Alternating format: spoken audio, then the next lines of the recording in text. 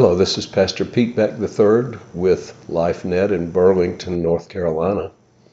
Welcome to today's podcast, which is entitled, Please Stop Trying to Be Good Enough. One of the most telling stories in the Bible takes place at the death of Jacob. The family was living in Egypt under the protection and care of Joseph, who is second in command there.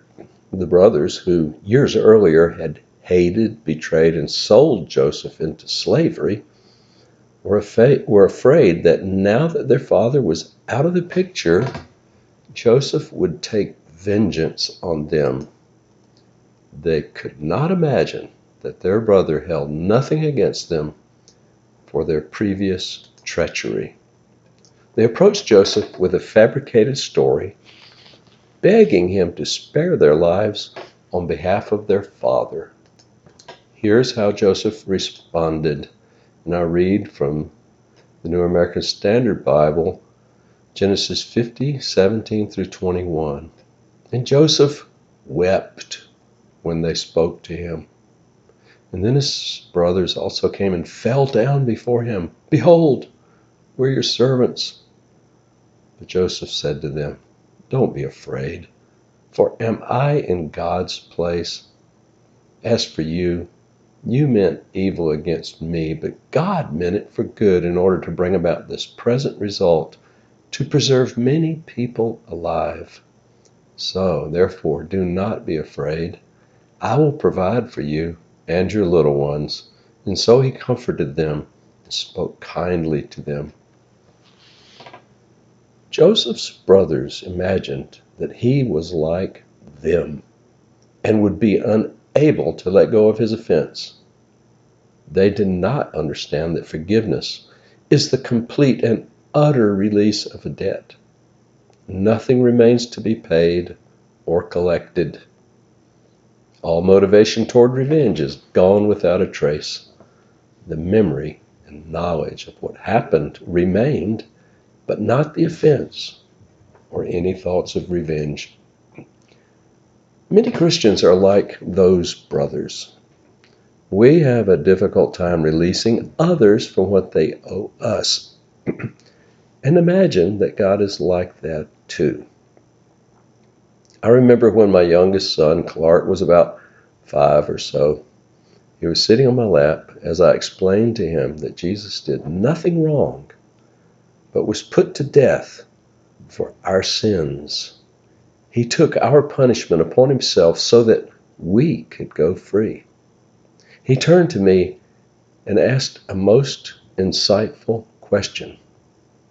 Daddy, does he still like us? It is difficult, if not impossible, for us to fathom the depths of the love of the Son of God, who freely laid down his life for his enemies. We often think that surely we owe him something in return. Surely somehow we can pay back this debt we owe to him. Such thinking is a root of legalism, the attempt to gain or maintain a right relationship with God through self-effort. Legalism cannot produce life. It always ends poorly in anger, discouragement, despair, or even self-righteous pride, depending on our personality and how well we think we're doing. It is impossible for us to be good enough for God. The sooner we give up on this, the better. Jesus taught a parable that perfectly illustrates this way of thinking. It's found in Matthew 18:21 through 35. I encourage you to read it now. The servant was hopelessly in debt. There was no earthly possibility that he could repay the enormous sum he owed his master. He begged for more time, thinking that he could actually pull it off, but the master knew that the only way out was for him to release this servant completely from the debt, which he did. The servant, however, either did not hear or did not accept the master's mercy. He's still determined to pay back the debt. The human heart dislikes receiving, quote, charity, end of quote. We want to earn our way. We want to be self-made, so to speak.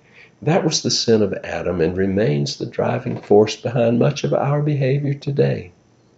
Simply put, we want to be God. It's humbling to realize that we are quite unable to pay God back what we owe him.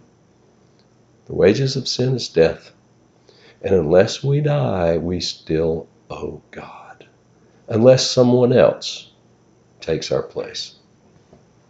Even though the servant was totally absolved of his debt, he did not accept it, and he began to work hard at collecting all the debts owed to him.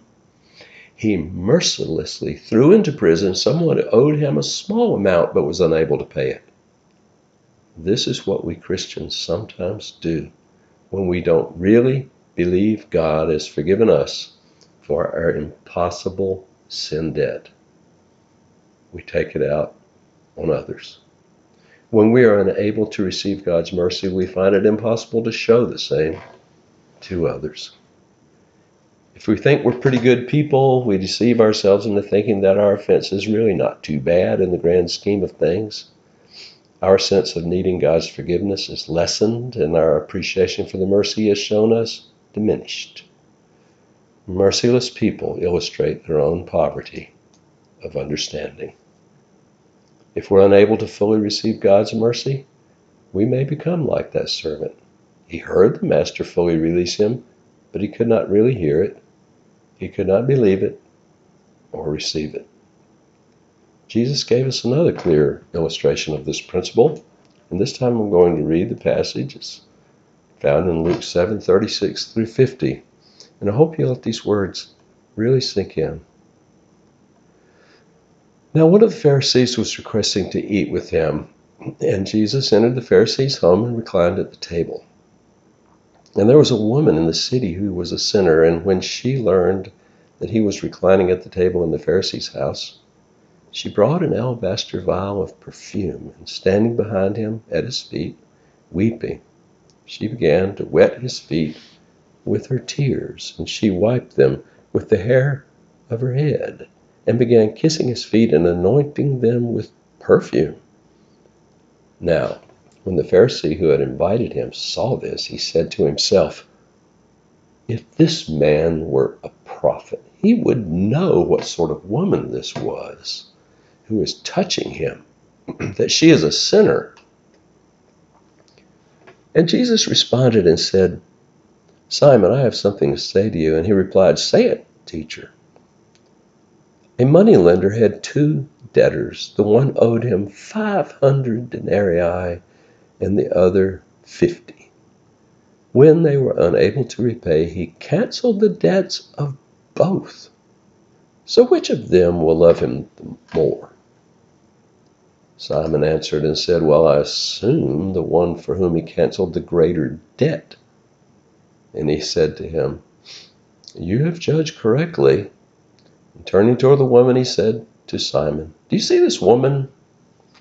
I entered your house. You gave me no water for my feet, but she has wet my feet with her tears and wiped them with her hair. You gave me no kiss, but she has not stopped kissing my feet since the time I came in.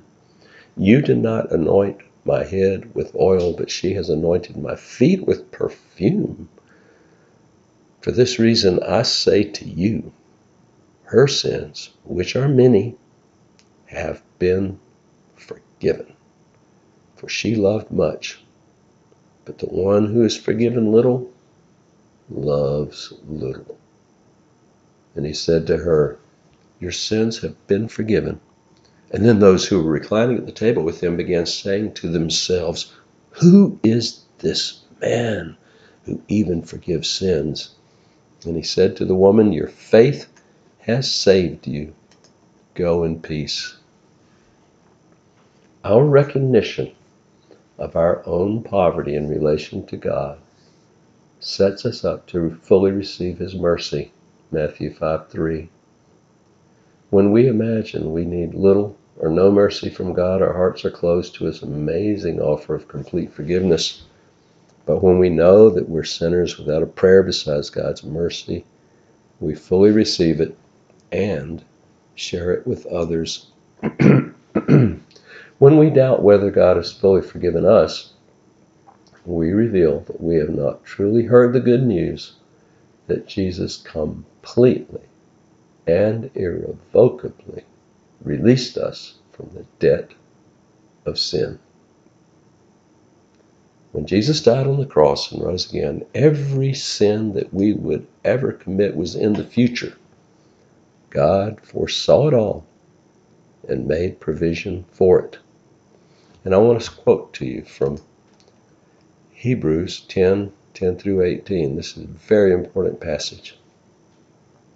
By this will, the will of God, we have been sanctified through the offering of the body of Jesus Christ once for all time. Every priest stands ministering and offering time after time the same sacrifices, which can never take away sins. But he, having offered one sacrifice for sins for all time, sat down at the right hand of God, waiting from that time onward until his enemies are made a footstool for his feet. For by one offering he has perfected for all time those who are sanctified. And the Holy Spirit also testifies to us. For after saying, "This is the covenant which I will make with them after those days, declares the Lord, I will put my laws in their hearts and write them on their mind." He then says, "And their sins and their lawless deeds I will remember no longer." Now, where there is forgiveness for these things, an offering for sin is no longer required. Many people think that Jesus simply erased our past sins, but maintaining a right relationship with God in the future is still in our hands. What we do from here on out is up to us. This kind of thinking puts us on the treadmill of trying to be good enough. People on that hopeless errand eventually collapse into discouragement, despair, or even anger against God, all because they did not understand or receive the full forgiveness of God when it was offered. Let me share a couple of verses that have greatly impacted my own heart and helped me to escape the lost cause of trying to be good enough. The first one, Romans 5:8 through 11. But God demonstrates his own love toward us in that while we were still sinners, Christ died for us. Much more then, having now been justified by his blood, we shall be saved from the wrath of God through him. For if while we were enemies, we were reconciled to God through the death of his Son, much more, having been reconciled, we shall be saved by his life. And not only this, but we also celebrate in God through our Lord Jesus Christ, through whom we have now received the reconciliation. I hope you have ears to hear what this passage say. Let me break it down. Jesus died for us before we ever made a move toward God. In fact, we were his avowed, inveterate enemies. We were spiritually dead and actually incapable of doing anything to save ourselves. Nothing in us deserved the mercy he showed to us. Second, his death not only provided forgiveness, it also transferred his right standing with God to us. Now we are justified or not guilty. In God's eyes, there is nothing to make him dissatisfied with us. Third, in addition, because of Jesus' resurrection, we shall be saved by his life. That means that if Jesus lives, so do we. As long as he is alive, we will never die. His well-being translates into our well-being. His favor with God is our favor with God. Everything he has and is has been given to us. In other words, God's own Spirit lives inside us, making us authentic children of God with complete access to the Father's heart and blessings.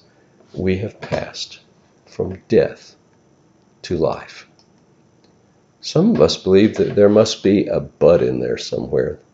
The gospel cannot possibly be this level of good news. Well, if that's you, I'm glad to tell you that you're mistaken. The gospel is far better than people allow themselves to believe.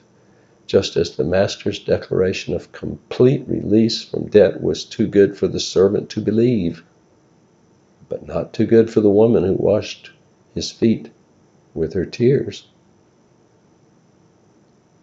Here's another life-changing verse if you can hear it and receive it. John 5:24. I tell you the truth.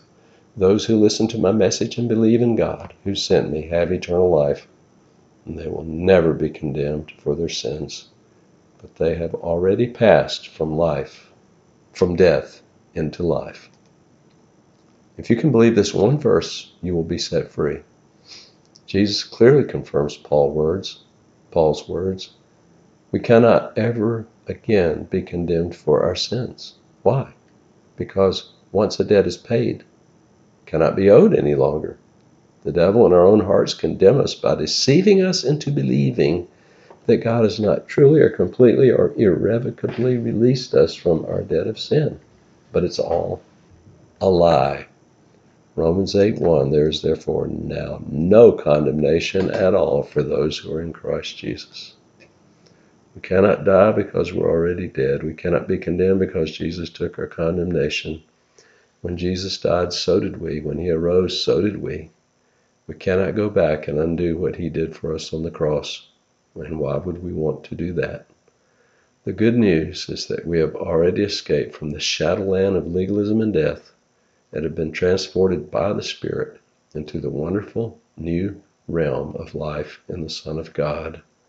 We cannot ever die again. These are the words John spoke to Martha in John 11:25 through 26. Jesus told her, I am the resurrection and the life. Anyone who believes in me will live even after dying, and everyone who lives and believes in me will never, ever die. Do you believe this, Martha? Ask the Lord to help you believe this glorious truth. I promise you, it will change your life.